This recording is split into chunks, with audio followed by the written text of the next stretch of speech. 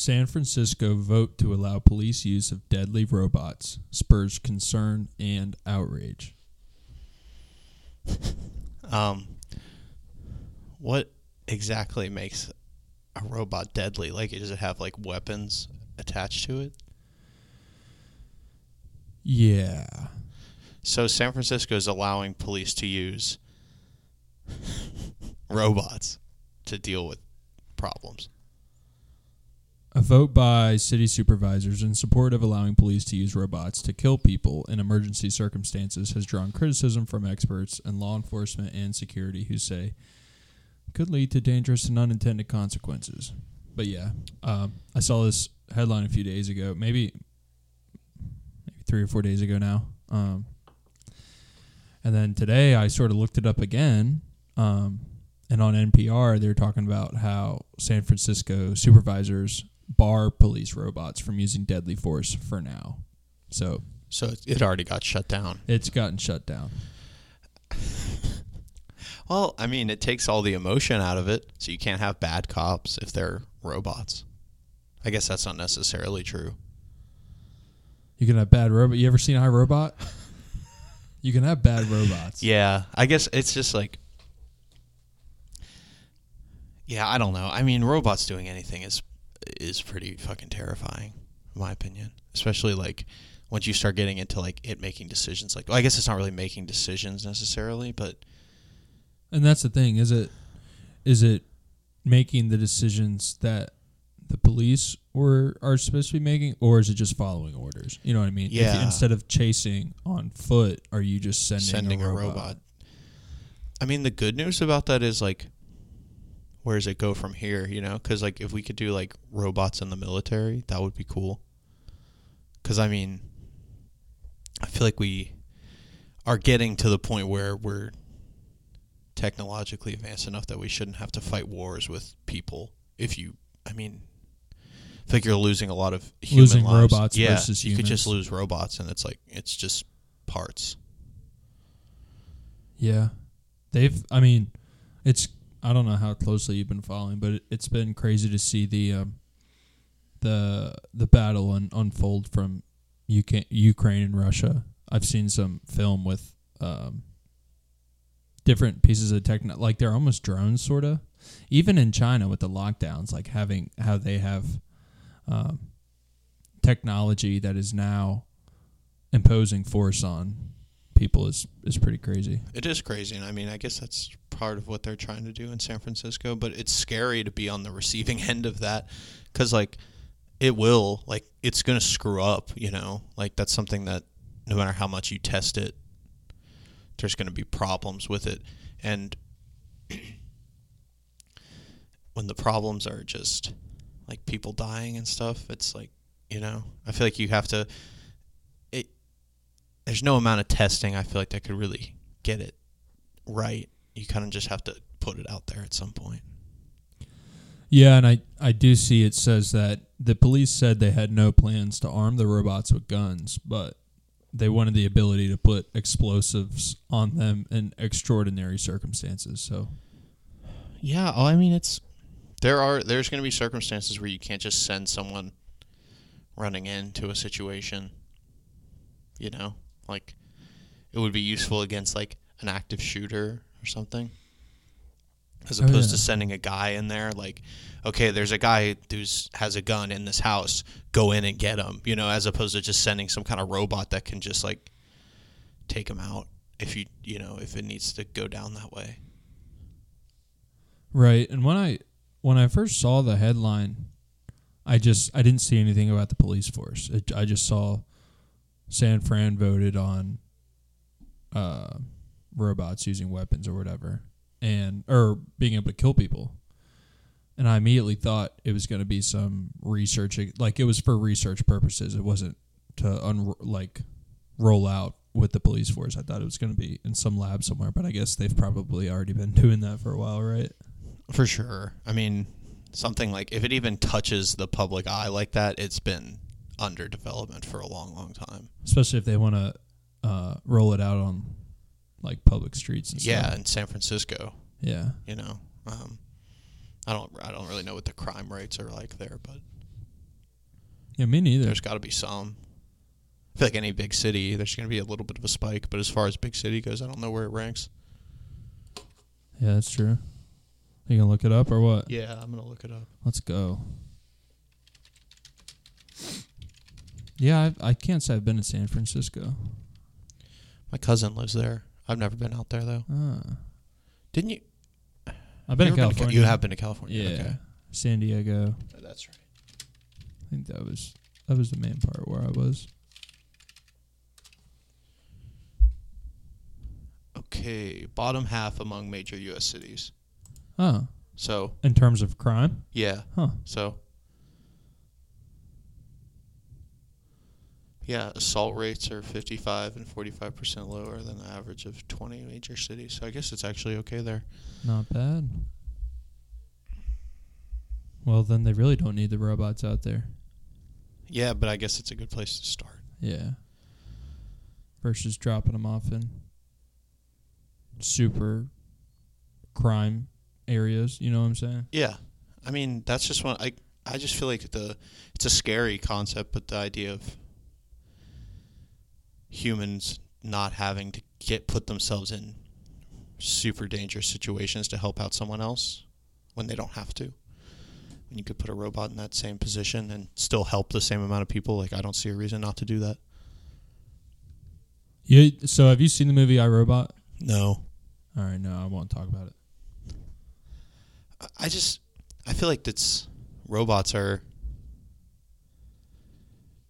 gonna take over. No, but like, but because Tesla just released full self-driving, the first like update. Oh, really? For your Tesla, yeah. If you purchase that package, you could update it to that for the first time, like not that long ago.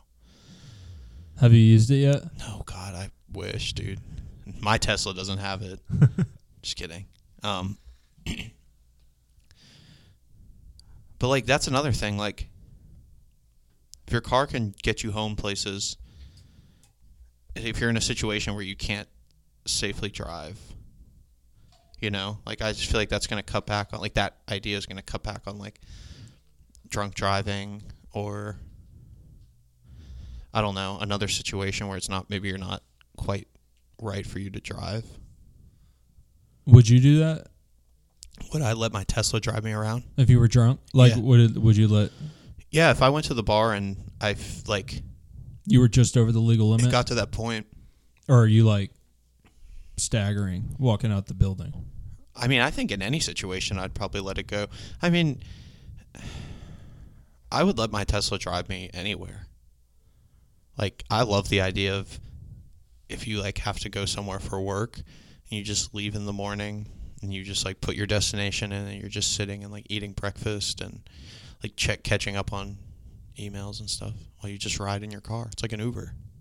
Yeah. It's scary, though. I think it would be really scary to do it for the first time, especially, like, you press a button and then, like, you just don't touch the steering wheel. I feel like that would be, like, a weird... I don't know if I could do it. I'm going to be honest with you. I've driven in vehicles that have, like, the lane assist, so if they feel you moving, they, like, redirect you. Yeah. And that's an interesting feeling, but I don't think I could fully let go of not having that responsibility. You know what I mean? Yeah, I don't think you're alone. I think that's not going to be, like, I don't think every car one day will be autonomous. Maybe. I mean, maybe someday far, far down the line, but I feel like you'll just be seeing a lot more progress with the assisted driving stuff. Like, my car does cruise control, but it also has a sensor in the front. So if the car slows down in front of me, my car will slow down too. So it's like a real cruise control that you don't have to... If you go on the highway, you never have to touch the gas or brake because it's just going to automatically keep you, like, however many car lengths away from the car in front of you. Do you like that? You use that? Use it all the time. Do you have automatic headlights? Or not headlights, high beams? Yeah. How do you like that? Can you turn the automatic off? Mm-hmm. Okay. Yeah, I usually do. But it's nice when... It's tough in, like, going through, like, a town or, like, a highway where there's a lot of lights because some things will just, like, set it off. Like, if I drove past a house and they had, like, a bright light in their driveway, it would, like, cause it to turn off. But it's nice for, like... It's nice when you don't see a lot of cars and it's, like, back roads, I guess, because you kind of just like aren't paying attention to the idea you have to flip your lights on and off, and then you don't end up like kind of being a dick to someone because it kind of just does it for you. But I don't know. I use it sometimes. When I'm feeling super lazy, I'll do the cruise control, the automatic beams, and then the lane assist, and just like you're barely driving. That's crazy. I can't do that. Yeah, you would definitely do the self-driving Tesla. For sure. Yeah, that's like a dream. I would love that. That's crazy. You just go to the grocery store. You don't have to drive. You just like go in your car and hit a button, and then you're just at the grocery store. Yeah. And you don't got to worry about tickets and stuff either, right? Theoretically? I guess not, because it's going to keep you, it's not going to speed. Like, I don't think you can tell it to speed, you know, or like run a stoplight, you know? Yeah. I guess it could happen, but I feel like it's almost less likely. Like, you're definitely less likely to speed because you can't rush it. Right. But I'm pretty sure you can, like, set it to aggressive versus more passive, like if you are in a rush, as far as like merging into a highway and stuff goes. I don't know that for sure. No.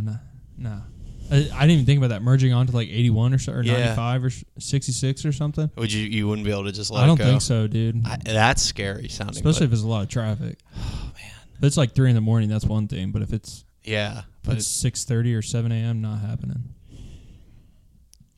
Yeah, I don't know. I feel like by the time I can probably like afford a Tesla, it'll be farther on down the line as far as the technology. So I'll probably definitely trust it at that point. That's reasonable. Because right now I feel like it is a little sketchy because it's the first time like it came out. But I mean, I'm definitely not close to owning a Tesla. Right. So, yeah. Isn't it funny you don't see anybody like really advocating for people to trust as self-driving? Or maybe I'm just ignorant. You see anybody like pressing the issue? No, because I mean, it's not there yet, right? It's not foolproof. If it was foolproof, then I feel like there will come a day when people will advocate for it. What makes it foolproof? It can't. No accidents? No, it injuries? can't make a mistake. I mean, I guess it doesn't make mistakes now, but there's like still those decisions where it's like, you know, if it's going to hit something, does it swerve into the ditch and potentially do more damage to you, or does it just hit the car and potentially do more damage to the other person? Because that's a decision. That's not, there's no number for that, you know? Yeah. So either way, it's going to negatively impact you. What do you mean as far as that, just like in that scenario? Yeah.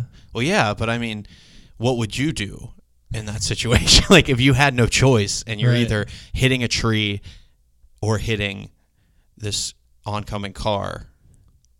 But I guess that's not a good example because obviously the tree would be better than the oncoming car.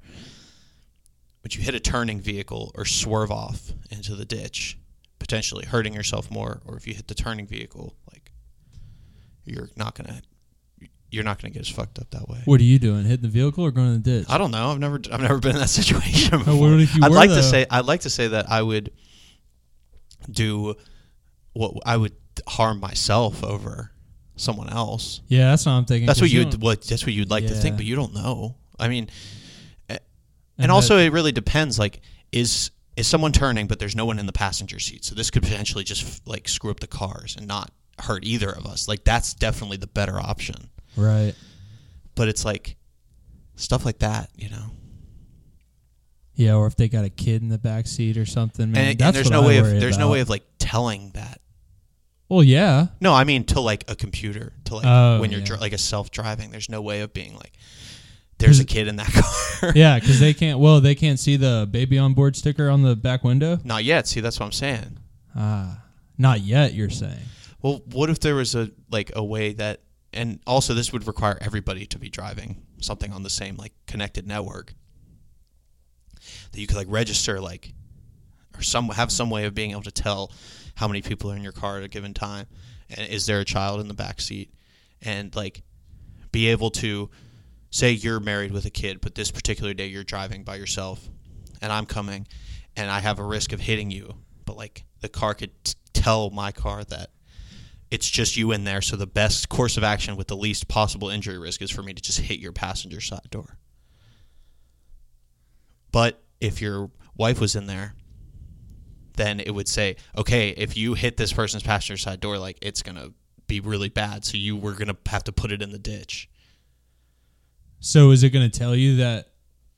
Is it just the car making that decision, or is it going to tell you? Because then if it recognizes that there's somebody in the passenger seat and it still proceeds to hit that car, then it hits that car versus the other option, then you might have a lawsuit on your hands, right? Right, but I also don't think it would tell you. It would just be an internal, like a decision that gets made, being like, what's the lowest injury potential from this collision? And that's just data. I mean, hit like millions of crash tests with dummies and stuff.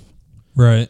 I just feel like it would be able to, it could, in theory, be able to tell, like, best course of action, least amount of injury risk for all people involved is for you to go in the ditch. And I think that's just, I feel like everybody could probably live with that because it is technically the right thing to do at that point. Yeah, I agree. Definitely, the less people that get involved, well, it's a wobbler, man. It can go either way, right? Because you don't want to. I mean, you could involve more people in the accident, but if it's just minor, you know what I'm saying? If it's something minor, I don't think it's necessarily about involving people. It would have to be like greatest risk of injury and how's the severity of the injury. Because it's like, if me hitting your car results in both of us getting like our shoulder pulled a little bit versus me going in the ditch causes like it's likely I get like a concussion. Or you're paralyzed or something crazy. It's like the best course of action is to hit whatever. To do the one that pulls your shoulder out, or it might pull someone else's shoulder out. But then I guess you kind of have to factor in like is the sum of those less than just the one. And how do you quantify that? You know what I'm saying? It gets into the point where it's like, how do you quantify these things? And the only way I could see that working is like you're right, or how you said, where the cars almost have to be like the same car on the same network. Maybe not the same car, but on the same network. Yeah, they have to be able to talk to each other, or else there's really no way. To where you know the speed of your vehicle and the other vehicle. Yeah, I don't know. That's a wobbler. It's like billions of data points that need to be collected for one collision to just be like, okay, this is the best way to go about what's about to happen. And, I mean, honestly, in a sense, it's like telling the future, because it's like, this is what's going to happen. This is what the results are going to be. Yeah. And you just got to pick the right option, right?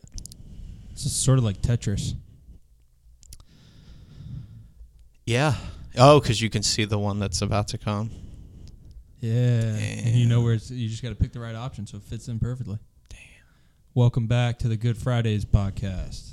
We're back. Episode 8. Back like we never left. Yeah. Thanks everyone for tuning in. Yeah, feels good to be back. Always good to be chatting it up. Yes, sir. What's new with you? Not a whole lot. Last weekend, what did we do last weekend? Well, I started getting back in the gym again, so that's been nice. Going in the mornings on the evening on Friday, Saturday, Sunday morning I went, and then evening yesterday. I was about to say, if you're going in the morning on the weekdays, you must be getting up at 3 a.m. or something crazy. Well, this morning I worked out a little bit. We got a gym at our office, so I did some stuff in there in the morning because I got there really early. Nice. But are you able to like shower there? Yeah, well after? Yeah. That's nice. Yeah, they got like a locker room and stuff. But yeah, that's pretty much it. And then this weekend I went grocery shopping, did some stuff around the house. Nothing too crazy. Yeah. And then basketball on Sunday. Love that. What about you?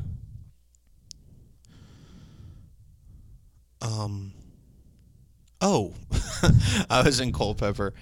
Me and the boys from the band, shout out Matt, Ben, and Jason, got together and did some jamming and some fellowship, so that was good. I hadn't seen them in a while. Heck yeah.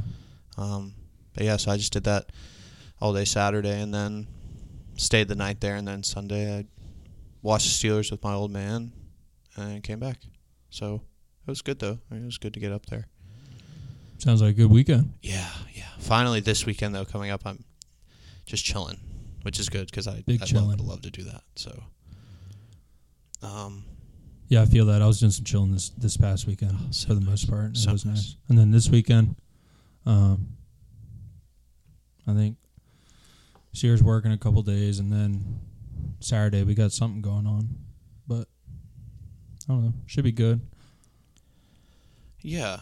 It's just, I feel like I've been kind of going nonstop here for a while, so it'll be nice to stay a little bit closer to home and do some relaxing. But so I see you guys have added some more Christmas decorations. A little by little. That's nice. Yeah. Yeah, it's all kind of hand-me-down stuff. Like, my mom kind of just had all this extra stuff because she is, like, going insane with the amount of Christmas stuff she's buying for our house, the house I grew up in. But, so I had, like, just kind of that big bin right there. It's all kind of just Christmas stuff. So, yeah, it's nice, though. I love when the house is decorated. It's very cozy. Damn, that's a big bin. Dude, it was just kind of, like, loaded up. And then we bought a bunch more lights. And then she also gave us that tree out there, so, which is nice because it's like, you know, a fake tree, like you can have it forever. Like that's a nice enough size. Like I'll probably use that for a really long time. Yeah, it is a nice size. Yeah, and I do want to someday like have a real Christmas tree, but obviously and not now in this apartment. So, right. But yeah, it's cool. Is your place decorated up? We gave it a shot. You know what I mean? I expect the next couple of years to be a little more, I don't know. Sierra did her thing decorating, and I like it, but I would like a real tree at some point. We kind of have a small fake tree right now, but that's the plan for one day, you know? Yeah. Go all out. Yeah. I'm cool with kind of building my collection as it goes, but it's nice now. Like we have a good amount of lights and stuff, so I want some more time to kind of piece some more stuff together, so hopefully it'll be looking really, really nice by the end of it all. Heck yeah. Yeah, on the drive over here today, compared to last week, there's a lot more Christmas lights, and I guess because it's finally December, people decorating their house. Yeah, I feel like it really spikes, obviously, after Thanksgiving. That's when I don't like to have stuff up before Thanksgiving, so. Right. But yeah. It's nice. I'm a Christmas-like guy, so.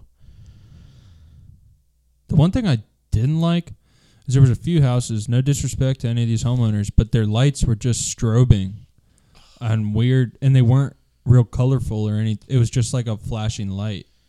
You know what I mean? Dude, flashing lights? Yes. Yeah, I don't know. I feel like some people just really be fucking up what their outside of their house looks like on Christmas. Like, you gotta put some time in, man. Like there's like one of our neighbors has Christmas lights like on their balcony. So we do too, but one of them it literally is just like thrown on there. It looks like somebody just threw up lights. Really? Like it's just so many and they're so gross. It's like if you're gonna do it, do it. And if you don't want to, don't. You know, like I'm not upset at the people who don't have anything because it's like they just didn't feel like putting the work in. I get that. That's fine. It is kind of annoying, but it's like if you're gonna do it, try. Also, inflatable things, I can't stand those. No, I drove by another house, and it was just like, I don't know, it's like the amount of things I saw in their yard, like the inflatable stuff and the lights and everything, they got to be hoarders, man. Dude. Because there's no way they're just holding all this stuff just for Christmas. They got to have shit for everything. You know what I mean? Yeah. Those inflatable things, man, they're so expensive. And I just think they just look so trashy. Yeah. But they're expensive. It's not like, they're not cheap. The really big ones, dude, those things are like, a few $100. And if you're just keeping it plugged in, you're running that electric bill. Yes, dude. I don't even think, I just don't understand it. Yeah, I don't know. The inflatables, flashing lights, can't get behind it. I like simple, but. So you guys didn't have any inflatables growing up? No. So my mom would always just do our porch, and then with lights and stuff. Yeah. And then she also bought those things that you stick in the ground and they like project. stars. Oh yeah, it's like a. Well, they're like no, they're not disco lights, but they shine up on the house. Yeah, it's just like a projection of like a million little. But they change dots. Or no? No, it's just like one's red and one's green. Okay. So it just like kind of gives your house like a little bit more like pop, I guess. I've never been a huge fan, but it's a nice way to get more out of your house without doing too many lights, like because you just stick them in the ground and then they project like out in the yard and then they project to the house. So, but yeah, shout out Mom. She always goes all out and it always looks really good at our house. Heck yeah, shout out. Yep. When's the last time that you and Hunter Biden had a conversation? I think it might have been the 5th Tuesday of last April. What about you? Just the other day. Yeah? How's he doing? Pretty regular. Good. He's coming on next week. Dude, he's such a good dude. He's a stand-up citizen, man. Man. I want my kid to be like Hunter Biden. I want to be like Hunter Biden. Okay, have you been following? Did you read the Twitter files? The Twitter files. Yeah. Because I mean, the Hunter Biden thing itself is kind of old news. But right? Yeah, exactly. A little bit. Most of the stuff I was seeing about it was just sort of exposing that big tech companies don't really follow the Constitution, even when they're primarily functioning in the United States. Well, it's so crazy, and I feel like a lot of people are looking at this as like. It's like a rehash of the Hunter Biden story. People are like, just get over it. Right, but like, it's already done. That's not what this is about. It's the fact that Twitter just hid this before potentially election altering. I'm not saying if it would have not happened that the election would have been different, but it's potentially election altering, right? And they just completely hid it. And that's like super fucked up. Like it's literally a place that you should be going to get information, and they were just hiding information. For a lot of people, it's where they get their news. Yeah, and they just hid it because it was not good for the left side, so they hid it. But like this really breaks it down in kind of a cool way and exposes a lot of things. Like, so they were offering that service to both sides. I did hear that. That to clean stuff up while Trump was in office, and then but here's the crazy part is like the contributions, like political money sent not from Twitter directly but from like employees or associates of Twitter in 2020, 98.47% of the money went out to the left side.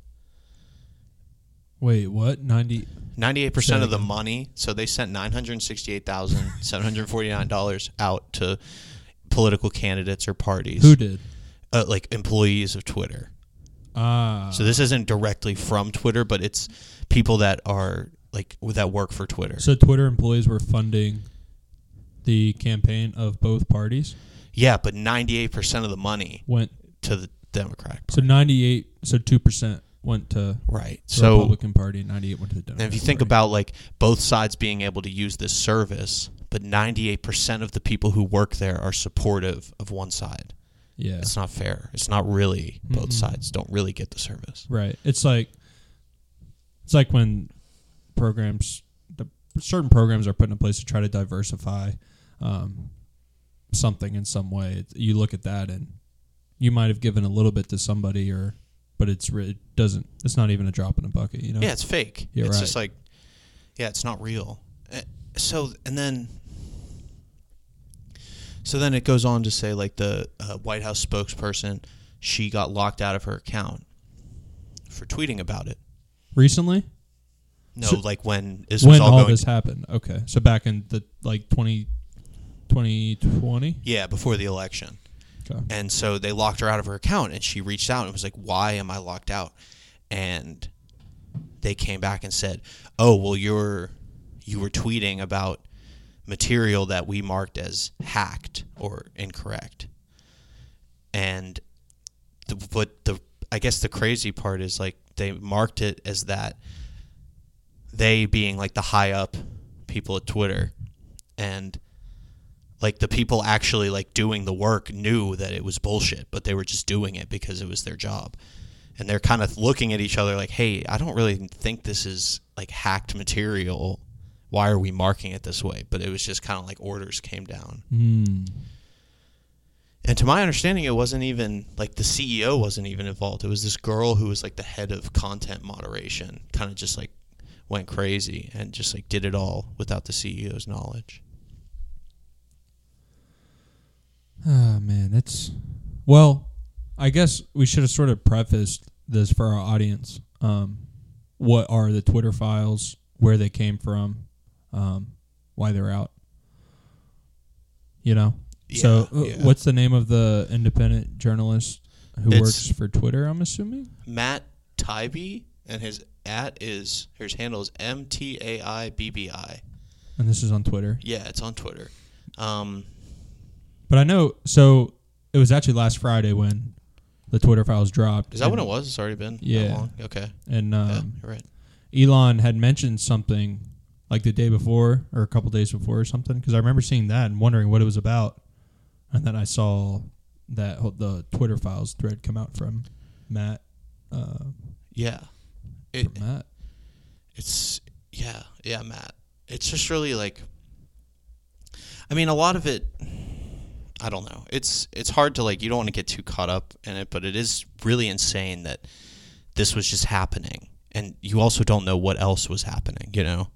That's what's kind of scary about it. Like one of the first attachments is like this picture, and it's like an email chain, and it's just like a link to 5 different tweets, and it says more to review from the Biden team. And then someone responded and said, "Oh, this has been handled." Yeah. It's like, that's crazy, dude. And I heard one of the things for referencing that was something about Hunter Biden. He had like a sex tape or something they didn't want getting out. Yeah, I know that. I think that was part of what was on the laptop. Yeah, there was a video of him like smoking and having sex with this girl, and doing the sex part was sort of able to be quote unquote scapegoat for throwing that.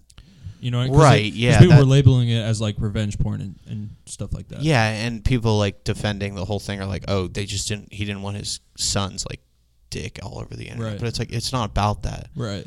You're not a normal person. Like, that's what normal people go through stuff like that. Yeah. You're going to be the president. Like, right. You have to know that everything. But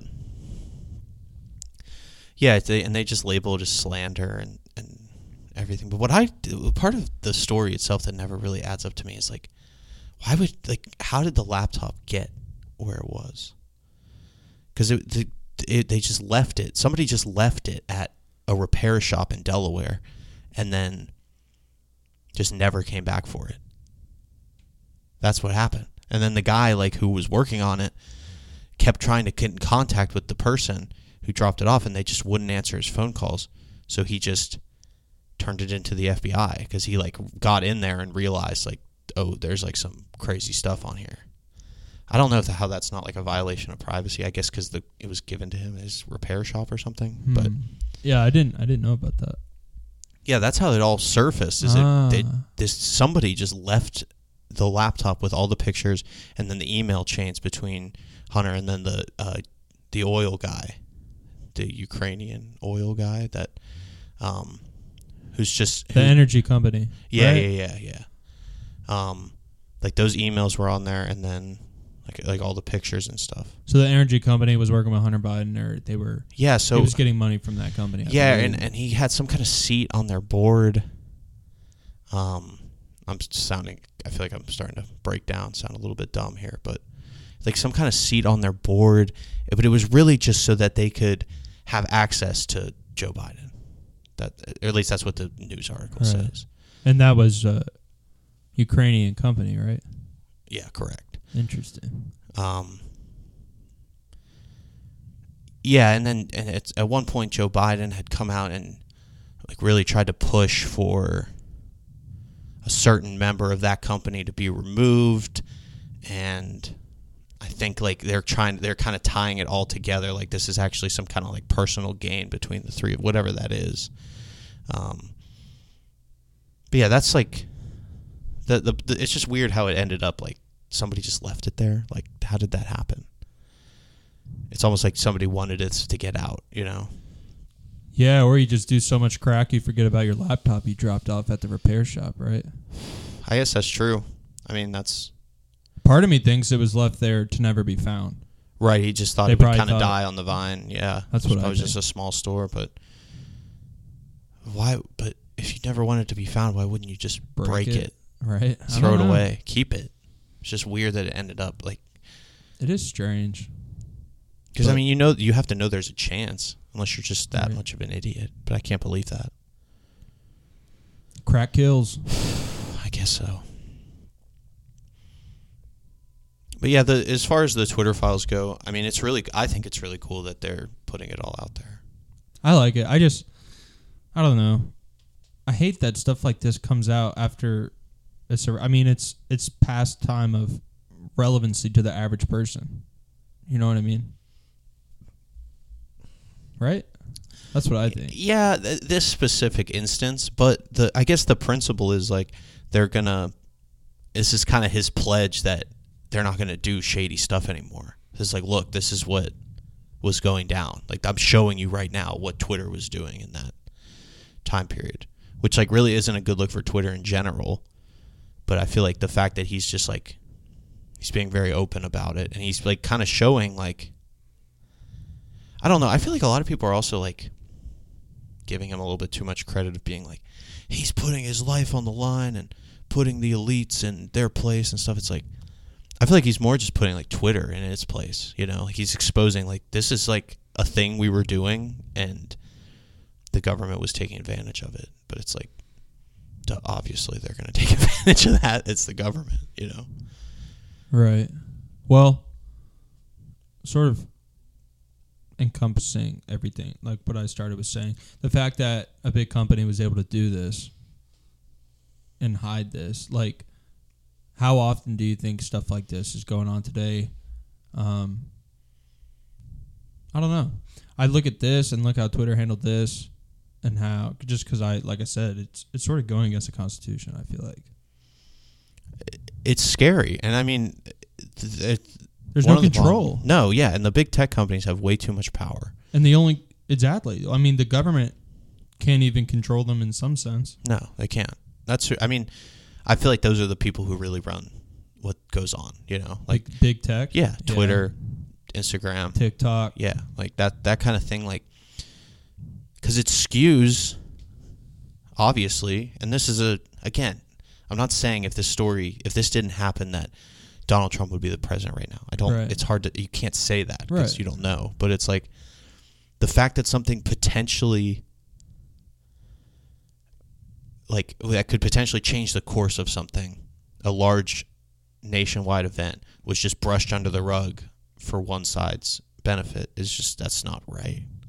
Yeah, I agree. I just feel like there's no place to get like true news or gather like real information. Like, you have to pick and choose. I think we kind of talked about this already a couple weeks ago, but it's like you have to pick and choose from so many different places. And I mean, I'm definitely not like, I don't think Twitter's just amazing now and perfect, but like, I do actually have hope for it just from stuff like this. So I think it's more just about the fact that Elon is just willing to just kind of throw this shit out there. Be like, look, this is what was happening. And I feel like there's no better way to earn people's trust than being transparent like that. Yeah, it's true. And I would say I like what he's done so far with Twitter. The thing that I find interesting, and I don't know if we mentioned this before or not, but just hearing how much he overspent on purchasing Twitter, and when Twitter was already it was losing money. You know what I mean? Twitter wasn't making money. They were losing it. And the fact that he overpaid so much for it didn't make a whole lot of sense to me. But then I wondered if him overpaying gave him any equity in the company. I'm sure, yeah. I'm Right? sure. And also, I mean, I think he really wanted to do this as part of like trying to help society. Like, I really believe that. I mean, maybe he's bullshitting when he says that, but Twitter is important for the future of the country. I think politically, very, very, very important. It might be one of the most important tools we have. And I feel like he overpaid for it, but he was just like, I felt like it was important to him to get this done and get it as soon as possible. Yeah, I agree. And one thing I wanted to add about I don't know if you saw this, employees were getting like a $400 lunch. Did you hear about that? Yeah. Like every day, that was their lunch. They had a budget up to $400 for the lunch. Yeah, and he cut that, and people were upset. But but stuff like that. That's why they weren't making any money. Like think about how many employees they had. And plus, none of them came into the office. I think it was like a $400 budget per person, which was the money spent for like food around like the office campus, right? Because a big company like that has a few buildings like on a campus. Right. But nobody was coming into work because everybody was working from home. So I think like it was essentially just like money poured into this food budget that like 10% of the people were taking advantage of. Okay. And so he came in and took away their lunch, but it's like, you make $200,000 a year. Just go buy go buy Jersey Mike's. You know, like I don't feel bad for you because you don't get free lunch anymore. Yeah, exactly. And yeah, I don't know. I feel like he really went in and changed a lot of things right away. And I mean, a lot of people left. And they were upset about that, but I mean, that's okay. That's what happens when your company gets bought. You know, things change.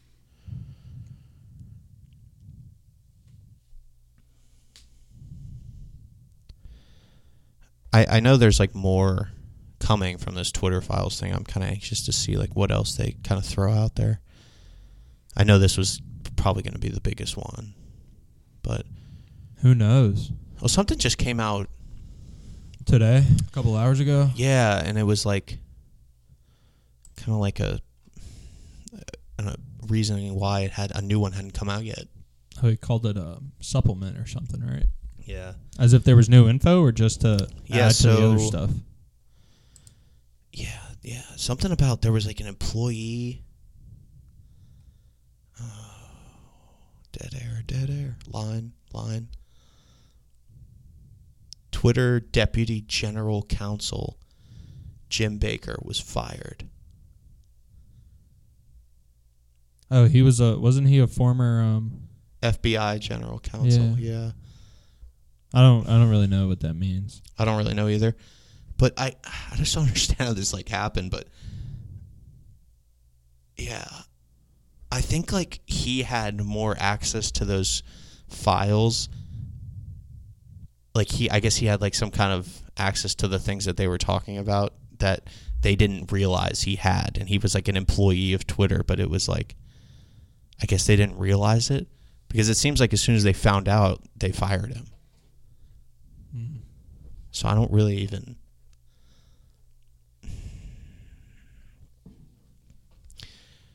Vetting the first batch of Twitter files without knowledge of new management. Yeah, so he like had access to all those different... Yeah, this is actually like kind of crazy. So they might have just been worried he was going to do what this guy did years ago, maybe? Yeah, I just feel like releasing the files of someone named Jim... Yeah, it was like, I guess just nobody realized who this guy was. And how he... Yeah. I don't know. This one doesn't really make sense to me, but that's what I'm kind of gathering, that he just had like access to all of this information they had, and then nobody realized this is who it was, and then when they found out who it was, they got rid of him. So that's what's kind of been, I guess, holding up a new drop or whatever. Oh, more info coming out. Yeah, but I don't know. I mean, I think it's really good to be transparent, which is not something you see very often with a big company like Twitter. That's a fact. So, and I think all the small improvements and tweaks are just going to keep making it a better and better platform, and I guess we'll see. I mean, you look at what he did with Tesla. Yeah, I mean the guy's an innovator, and he looks at things a different way, and I just feel like that's undeniable. Yeah. SpaceX, Tesla, PayPal. But yeah, I think that's definitely something I want to like keep up with and keep kind of chatting up about as more things come out, because it is pretty interesting to me. Not necessarily the whole Hunter Biden situation, but just the fact that we're kind of seeing what's going on the inside of a large tech company, whereas before it was always pretty mysterious. And you could say we're seeing it in real time because stuff's being exposed, even though it happened a few years ago. But I'm excited to see what Twitter looks like a year from now. Yeah, sure. Especially with the 2024 election. Yeah, it'll be a first major election with this platform changed up. So that's going to be a really wild time, I feel like. You know what else is wild? These new Spotify Wraps. Dude, Spotify Wrapped is back. The best time of the year for people to really... Okay, I just have to get this off my chest. I really can't stand when people put their Spotify Wrapped on their story or something, and then they like caption it. Wow, or this looks right, or sounds about right. Like, it is right. It's literally you. It's not, they didn't guess. It's like they're treating it like, oh, wow, they did such a good job, like, guessing my music. It's like they didn't, it's literally just like how many times you listen to that. So I don't mind when people post it. It's cool. It's part of the time of year, but I hate when people say, like, sounds about right or makes sense. It's like, yeah, it makes sense. It's you. It's literally, like, it's just numbers. It's not like... I don't know. Something about that really just makes me angry. Is it any comment or just comments? Just comments like specifically like that. Okay. What if you're genuinely surprised about who your top 5 artists are? Because if you have a well-balanced music taste, you're probably not sure what... No, I think that's okay. I just hate when people are like, yup, sounds like me. Okay. It's like, yeah, duh. It's it's you. Yeah, it is you. All right, I got you. I hate that. Like, I just feel like you're just like... You're like almost pretending like... You're treating it like it's guessing, and it's not. Well, nobody's talking to you either. You're talking to yourself when you post that, right? Yeah. I mean, I get you're sharing it, and I'm one. I like seeing people's spot. I don't think it's a problem when I see people posting it, because I'm genuinely curious to see what other people are listening to. Yeah, I love Spotify Wrapped. I just, that specific thing, it really just irks me when people are like, that sounds like me. Okay, it is you. I don't know. I hate that. But other than that, I love everybody's Spotify Wrapped posts. Do you have your top 5 genres? Yeah. So you go first, because I have to watch the animations on mine, because I did not. Oh, do you know where it is? This is the second one. It's the second one? I think so. Okay. Maybe third. All right. My top 5 genres of 2022. Number 1. Let's start at number 5. Yeah. Underground hip hop. What qualifies as underground hip hop? See, that's one thing about Spotify I don't really understand, because on the like songs page, you can like pick which genre. Have you seen that? Mm-hmm. But I feel like sometimes I'll have hip-hop songs in there that aren't hip-hop songs, or country songs in there that aren't country songs. Yeah, it's not a perfect system, I don't think.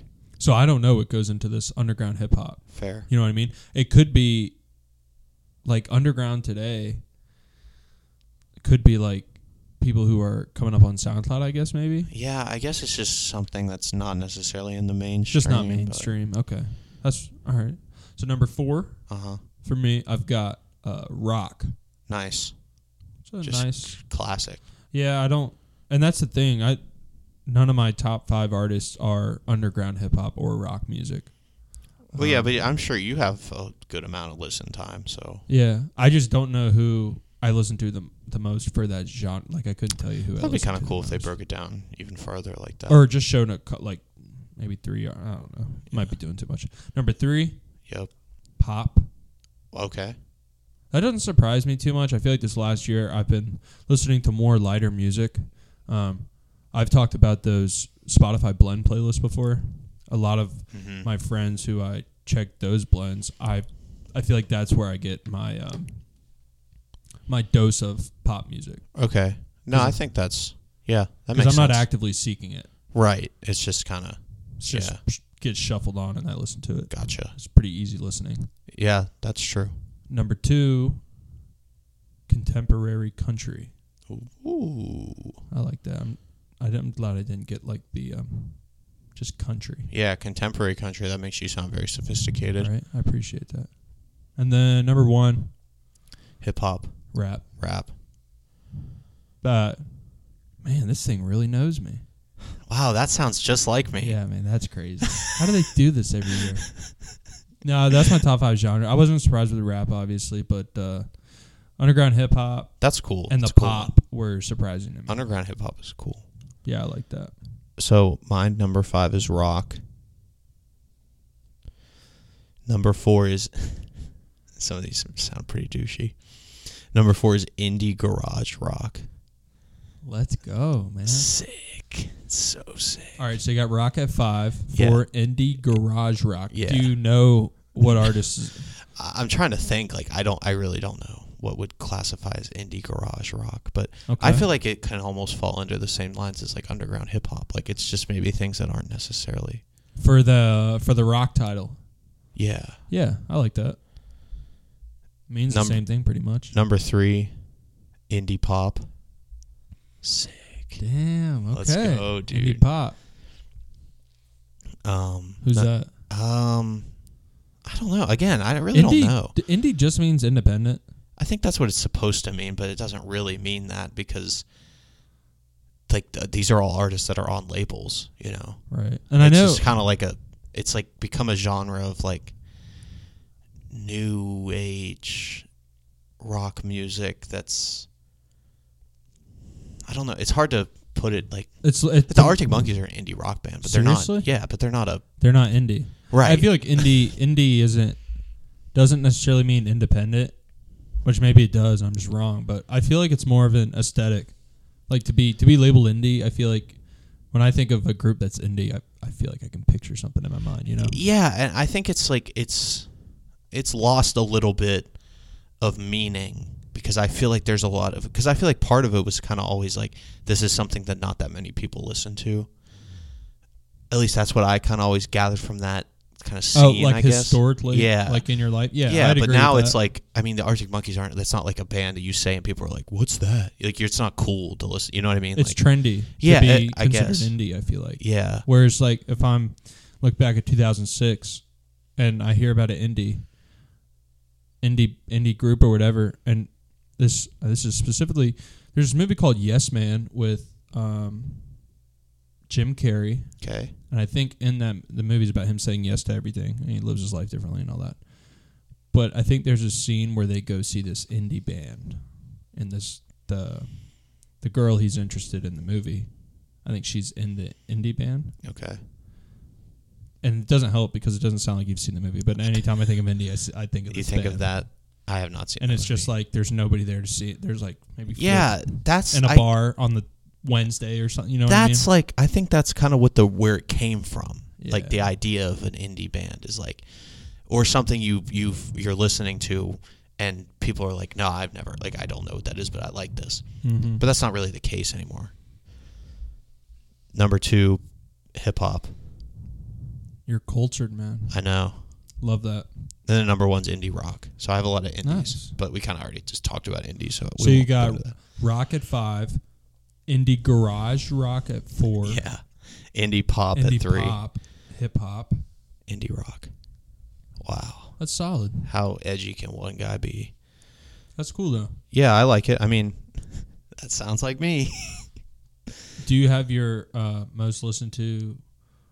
Not your most listened to artist, but how much time you spent with them? Did you get any of that? Or no? Oh yeah, I mean, I have it all. I just, again, you can go first because I didn't like take a screenshot of anything, so I have to like watch all the animations. Well, I'll wait to say that because that person's my number 1 artist. You want to do songs?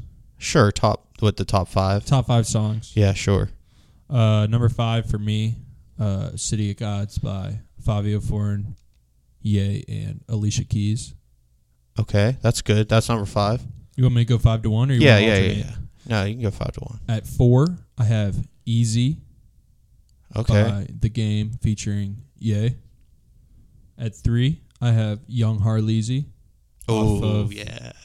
Jack Harlow's 2022 album, Come Home, the Kids Miss You. At number 2, I have Nail Tech, which was the first lead single off of that album for Jack Harlow. I didn't know you liked that song so much. I'll explain after I say my number 1.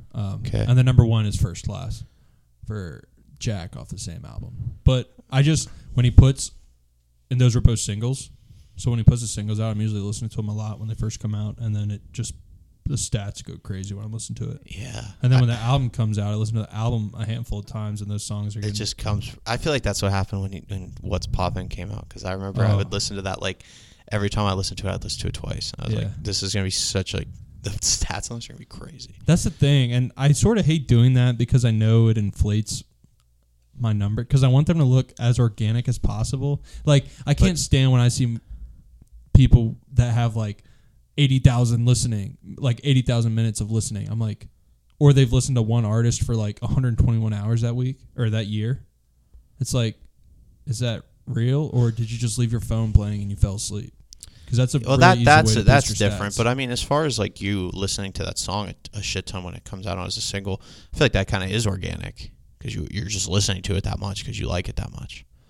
Yeah, I guess. But I know what you're saying. Like, I feel the same way, but at the same time, like, I feel like that's like almost as organic as it gets, because like that's just you loving that song so much that you listen to it on repeat, even though like if you were playing music for a group or something, you wouldn't just put one song on repeat for the whole time, even if that's what you want to listen to.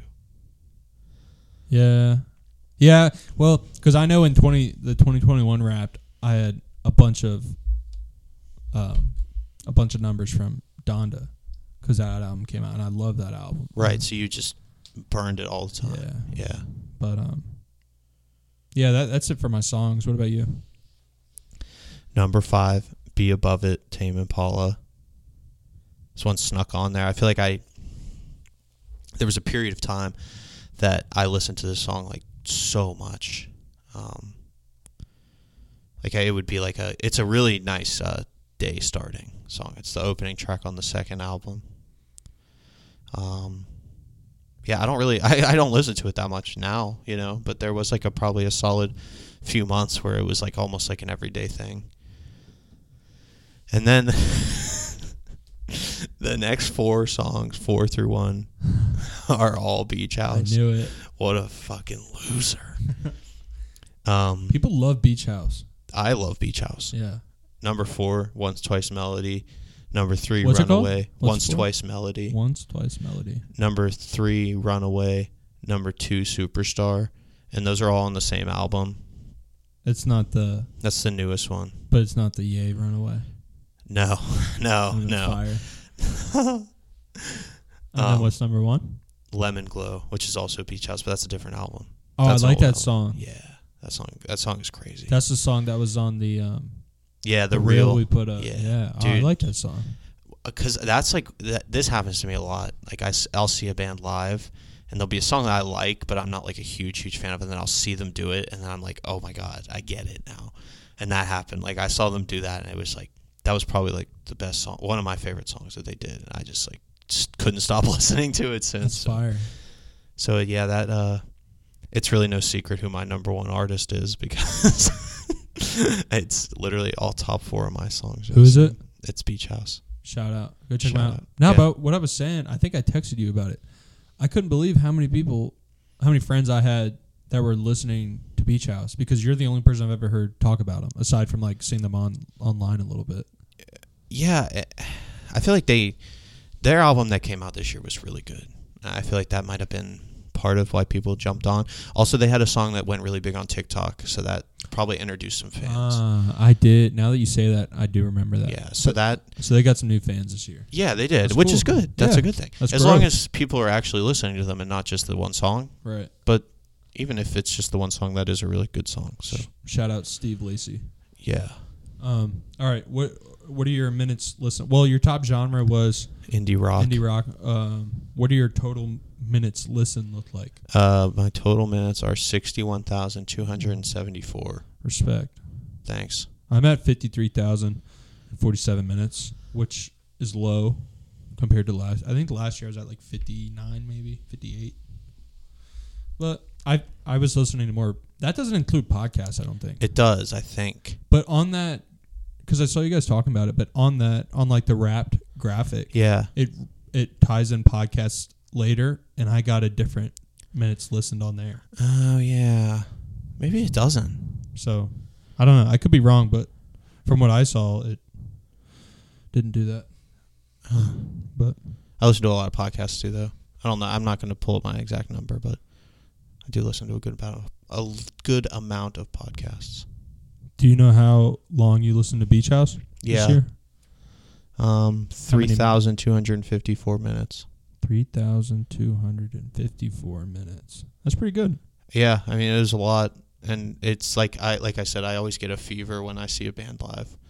I'll just that's like all I can listen to for like the month after I see them. Yeah. Especially them, because I saw them twice in the same, 2 weeks apart. So were you in their top X percent? Yeah, 0.1. Nice. You're gonna get a higher number or a lower number next year or what? Will I become even more of a fan? Yeah. I don't know. Damn, that's interesting. To think It's about. potentially because I feel like I didn't listen to them at the beginning of I mean, I always listened to them, but I didn't start listening to them heavy until I saw them, which was in the summer. So I guess if I have a full year, when the year started, I always like to kind of call out in within after a month, try to think of who I think it's going to be at the end of the year. And I thought it would be Tame Impala, but that fell off. Things change. Who's your top artist? Jack. Whoa. Jack. That was weird. Whoa.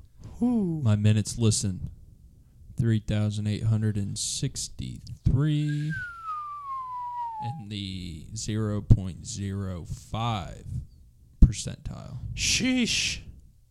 So that's cool. It doesn't surprise me that much. It's also cool because you're a day one fan of Jack Harlow. Thanks. Yeah, no problem. I just feel like that is cool. Plus, I just like that number. It's cool to see you're a pretty diehard fan of a certain artist. Yeah, I feel like this is the first year in a while that. Wait, keep going. Sorry. I can't remember who my top artist was last year, but I want to say it's been the Arctic Monkeys every year since they started doing this. So, who were your other 4 artists? Well, I'll go from 5. Okay. Pusha T, 5. Okay.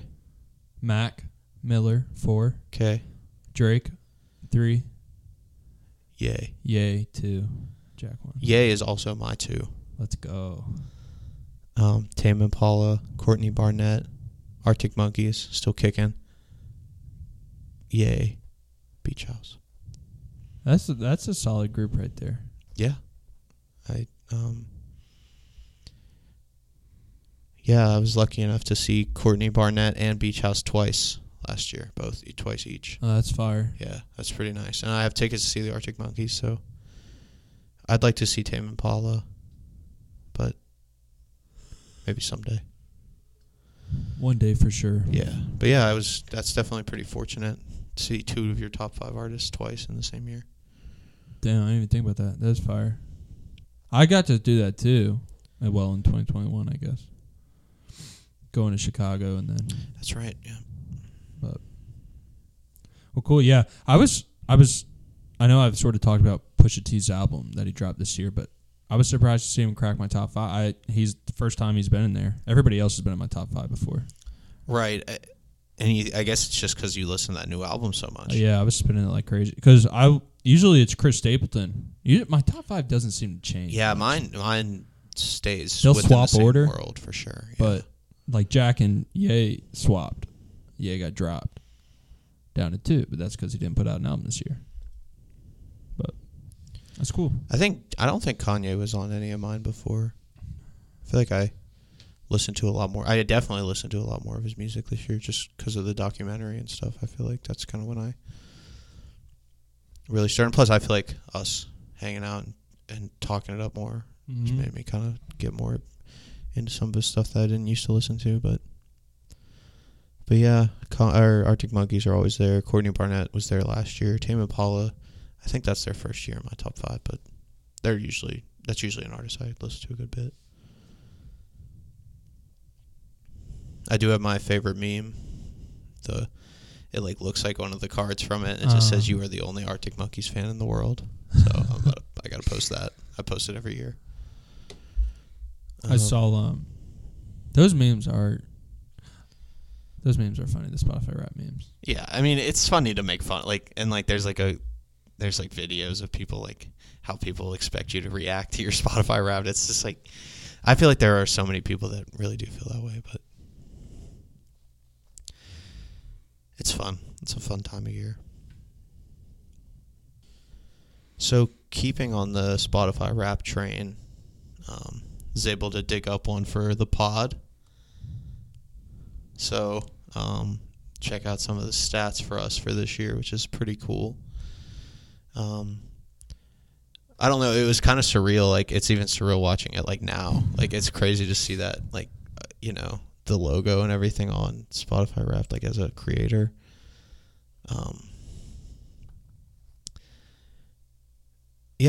Shout out to Spotify for doing this. And I also found like a lot more resources for Spotify, like for podcasting. Like they have like graphics and stuff that they make that you can send out. So okay. Probably start doing some of that. So we created more content than 55% of other creators in our category. That's solid. Well, especially because we started in October. Yeah, is that right? Wait, is that right? I know that's when we started recording. Okay, so this is episode 8, and it's that's our first crazy. episode December. Yeah, again, I wish I kind of had this without all the animations, but all right, this is fun. Can you guess your number 1 episode? Episode 1 or 2? Episode on Spotify, though, specifically, right? Yeah, on Spotify specifically. I'm going to say episode 2. Nope. Damn. People love the parrot. Have you ever had a parrot? Yo, because that dropped on Spotify like 3 days after, didn't it? So actually looking back, I don't know if it actually did or if I just wasn't being able to find access it. Yeah, because like I remember it said on our feed like it was active on Spotify on time. I was like, oh, awesome. So I started searching it on Spotify. I kept searching it and I couldn't find it anywhere. And then I kept trying, and then finally like a couple of days later I searched for "Have you ever had a parrot?" I didn't search for the name of the podcast and it popped up. But that has 28% more streams than the average episode. So shout out the parrot. I feel like there was just a lot of buzz around that. Like there was hype around but yeah, we got some good numbers on YouTube. Dude, I know it's the support has been crazy. Like even looking at this, we have 80 listeners and like 30 something followers. Like that's crazy to me, dude. That's like blows my mind. So shout out to the family, because it is like actually really fucking cool that people actually listen to this. Give a fuck about what we have to say. Yeah, it's pretty crazy, and I'm excited to keep kind of growing it and stuff. I'm excited to get some fools on here, man. Yeah, that's for sure. That is for sure. We need some people on here. Break up what's going on with us. Shit, yeah. Yeah. Top country was United States. I feel like I don't want to take too much time and go through all of this, but maybe we'll post some snippets of it that are cool. That's a good call. But yeah. Yeah, I feel like you can really dive into all the stats on here and like really try to figure out what was working and stuff. But all the analytics. Yeah. You know the crazy thing about analytics? You want to know what's crazy about analytics? Sure. Yeah, sure. You can use them to make some assessments on how much money you're going to put on the winning team for the Super Bowl one year, or who's going to knock somebody out on fight night for the UFC one Saturday night, you know? You can also use them to decide what the best decision to make in a car crash is. That is a fact. I used to really be into sports gambling. Like, I mean, when I say really into, it would be like $5 bets, but I don't know. It got to the point where it was just too stressful. But I will say the most fun thing to bet on is the UFC by far. You can just watch the guys come in for weigh-in. You just look at them. You just know who's a winner. You bet on them, and then you just have something to cheer for the fight. That is pretty exciting. So, yeah, I definitely could see myself betting on UFC again because that's definitely the one I enjoy the most. Well, you better hope you're not in Ontario when you're looking to bet on UFC. I was just about to say, I feel like I heard something about there's places in Canada that are not allowing you to bet on UFC. Yeah, so recently there was this, I guess, a UFC scandal of some sorts with this character named James Krause. And from my understanding, he's like a trainer or coach. He has his own gym. Yeah. You sent me this. I have it somewhere. Okay, continue. I just wanted to have it to reference. So, anyways, this guy's like a trainer or coach, and he's trained multiple fighters with good resumes and everything. And anyways, sports betting, I feel like, has sort of really got charged up in the last 3 years. I think it was our junior year at college, maybe once it started getting legalized again. Yeah, once it was legalized in Virginia and more online, states. Yeah, and at least for me, that's when I really started seeing it more. So anyways, this guy James, he started a Discord chat, which is just something. It's just an app that you can message people on for everybody who doesn't know what Discord is. And I heard he had about 5,000 people in there by the time it was all said and done, I guess. But the people he was having in his Discord, he was charging them either $50 a month or $2,000 a month for picks for UFC fight cards. So you were picking who he thought he was going to, or James was telling his audience picks for who he thought was going to win, who he thought you should take for this, and this, different things like that. So he was charging people money for that service of having his insider knowledge. Info, I guess. His expertise, yeah. What was his percentage? Do you know? What was the average percentage of what people would win? I guess it was worth it if he had 5,000 people on there. Well, he said, I listened to a little snippet from an interview today, and he was saying he was making way more money doing this than he was actually doing his job. Right. Because fighters, unless you're a prize fighter, you're not making that much money anyways. Right. And your trainer or your coach, he said he was only getting paid 10% of what the fighter made in that fight. Damn. So if you're making, what's 10% of 20 grand? $2 grand. So and that's for 14 weeks of training and fighting. It's not anything at all. Yeah. So I know he was making a lot of money, and he was, from the way he was talking on the interview clip, he was doing pretty well for himself. But damn.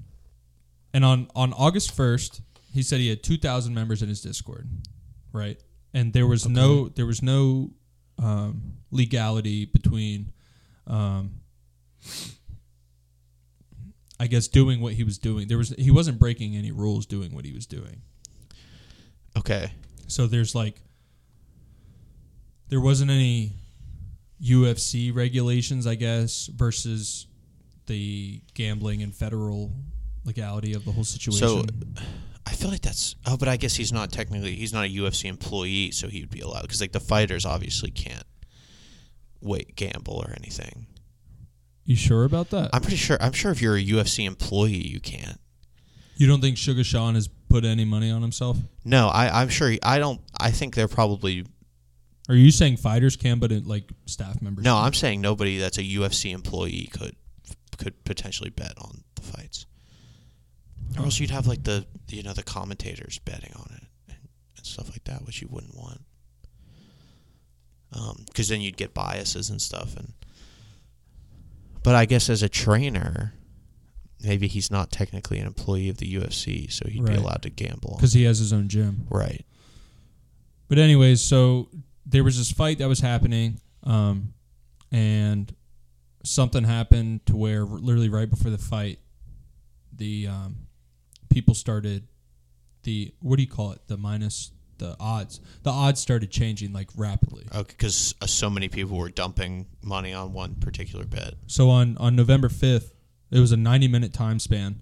The odds went from minus 237 to minus 362, and that's an insane amount of activity, and it was for a first round finish. Right? And it literally changed in 90 minutes right before the fight. So it's starting to sound fixed. Correct. Right? So how does this guy play into all that? It was people from his, or the fighter was in his gym, or so now there's no actual evidence that, other than all the speculation, there's no hardcore evidence aside from the action of that bet going to minus 237 to minus 362. That's like the only real evidence. But was the fighter involved part of this guy's camp or something, or was this guy just? Yeah, it was one of this guy's. Okay, fighters. So he was involved with the fighter, okay. And it was his fighter who went out in the first round. So the speculation is he put some kind, or had somebody put out a thing on his Discord saying, "Hey, the fighter I've been training with is injured. He's going to go down in the first round. Put money on him. Put money against him." Mm-hmm. Yeah, that's what swung those odds so bad. Right, because everybody started doing it. Now, is there actually proof that got posted on his Discord? Well, that, from what I saw today, that hadn't come up. And that was on October. But it almost has to be. Right. You'd think. No, he's definitely the lead suspect because he talks about betting. So they had at least 2,000 people in there. But think about how hard it's going to be to get somebody who was doing... Think about how hard it is to get screenshots from that Discord of him posting those messages and stuff, right? Because if you have that screenshot, you're sort of automatically putting yourself in a position where what is now considered you were breaking the law, I guess. I guess, but at the same time, if you were ignorant of that, it's like it's insider trading. Yeah, that's all it is. Not like that's a good thing. Yeah, that is pretty crazy. And so, anyways, the fight was on November 5th. Okay, and that's when all the odds switched. And then on November 11th, Dana White, the president of UFC, put out a statement saying that there was absolutely no evidence that anyone involved in the fight bet on said fight. So none of the fighters or the coaches personnel or or anything like that.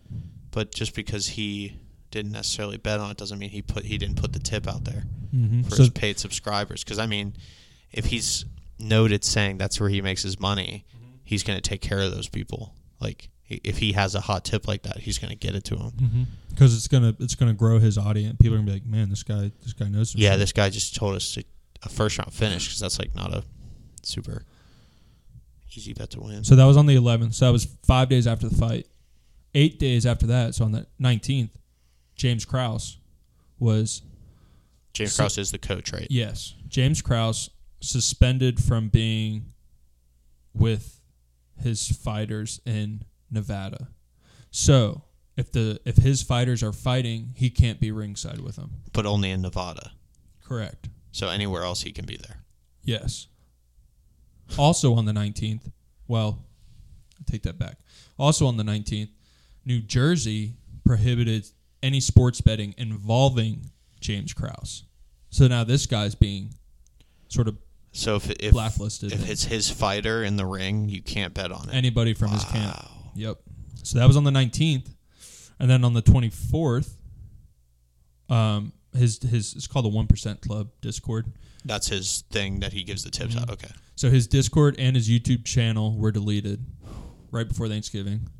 And then December 1st, which is last week, is when Ontario, the Alcohol and Gambling Commission, prohibited all bets concerning the UFC. Wow. So this is like kind of a big deal. It's pretty big. And then December 2nd, Alberta did the same thing. I'm assuming Alberta is in Canada as well. So it's a the Canadians are not rocking. Well, some of the Canadians, because there are some Ottawa. I think they're still allowing it. It's allowing it as of now. So they could change their mind as evidence comes out. But so did the bet hit? Did the guy get knocked out in the first round? yeah, he lost in the first round. Yeah. Okay, so it hit, and then on the second as well, UFC released a statement after Alberta followed suit. Mm-hmm. UFC released a statement.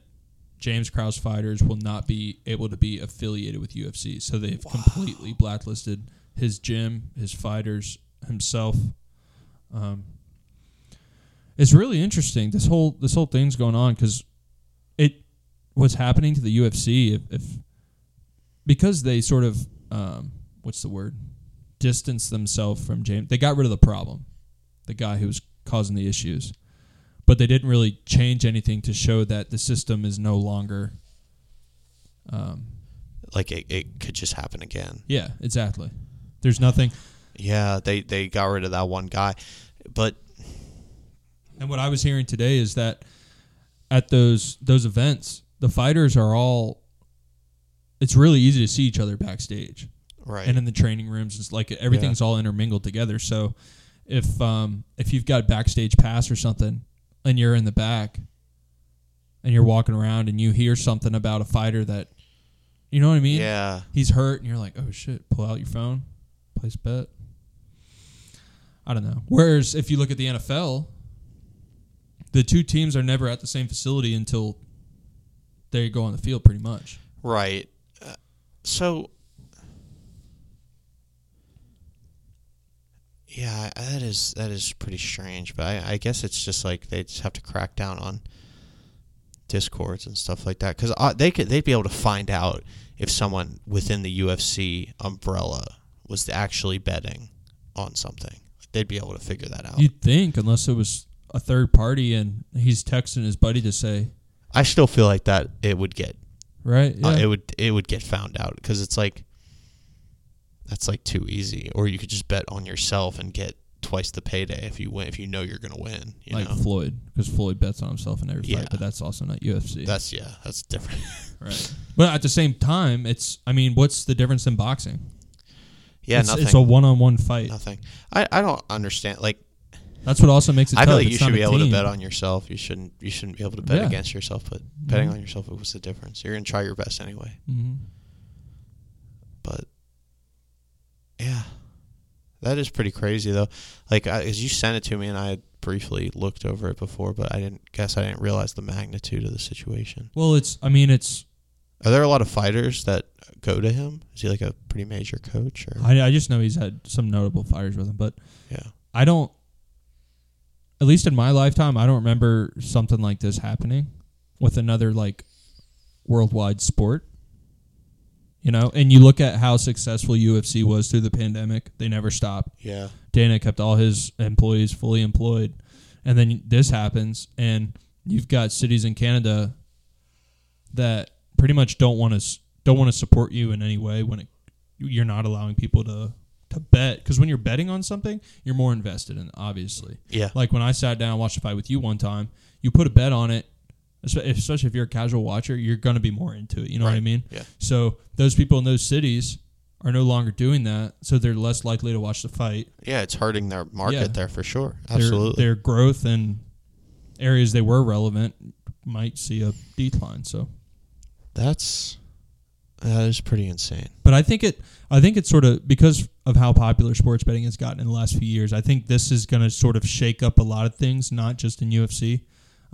You might hear about because like these athletes, and that was another thing. These UFC fighters, who are they sponsored by?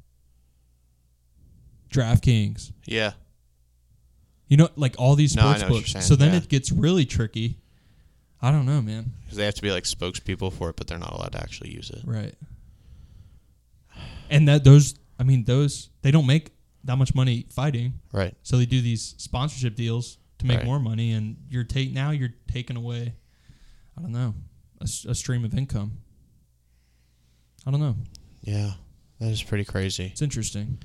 It is. I mean, I think it's really interesting to see in the future, like how much more gambling and just sports in general are going to get more and more intertwined. I think, Because it is a big part. Like you said, it's like a big part of like maybe turning a casual watcher into more of a fan and kind of just growing sports in general. Like I feel like already you see like you'll hear an announcer like mention a gambling line or something, maybe more so than you. I mean, shit, you turn on ESPN today, they've got the odds scrolling across the bottom of the screen. They've got, I mean, on one of the channels, it seems like 6 to 8 hours a day, they just have betting lines up. Yeah, ESPN News, I think, always has the lines. Yeah, I mean, it's big money because you always lose at the end of the day. Right.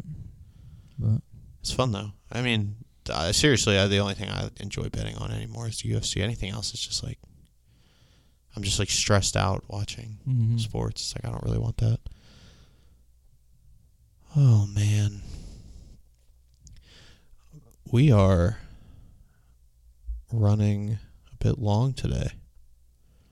Appreciate you guys for sticking with us on this longer episode. Yeah, we're a little bit longer than usual, but that's okay. We had a lot to cover. Yeah, shout out everybody who is listening to this part of the episode. You're our favorite. Real one. If you made it to here, go to our YouTube page or go to this video on YouTube and comment Nalgene water bottle. Yeah. Or just Nalgene. That'd be cool too. Don't forget to like and subscribe as well on YouTube. Yeah, please. And follow us on Spotify or Apple Music. Yeah, and we're excited to keep this thing growing and have some guests on really, really soon. Yeah, stay tuned for that. Yeah, first guest coming in a couple weeks. I'm really excited for that. Yeah, we're getting ready. So thank you guys for listening, and we will see you again next Friday. Yes, sir. Everybody have a good weekend. Yeah, have a great weekend. And thanks for starting it off with us. We appreciate it. All right. Love you guys. Peace.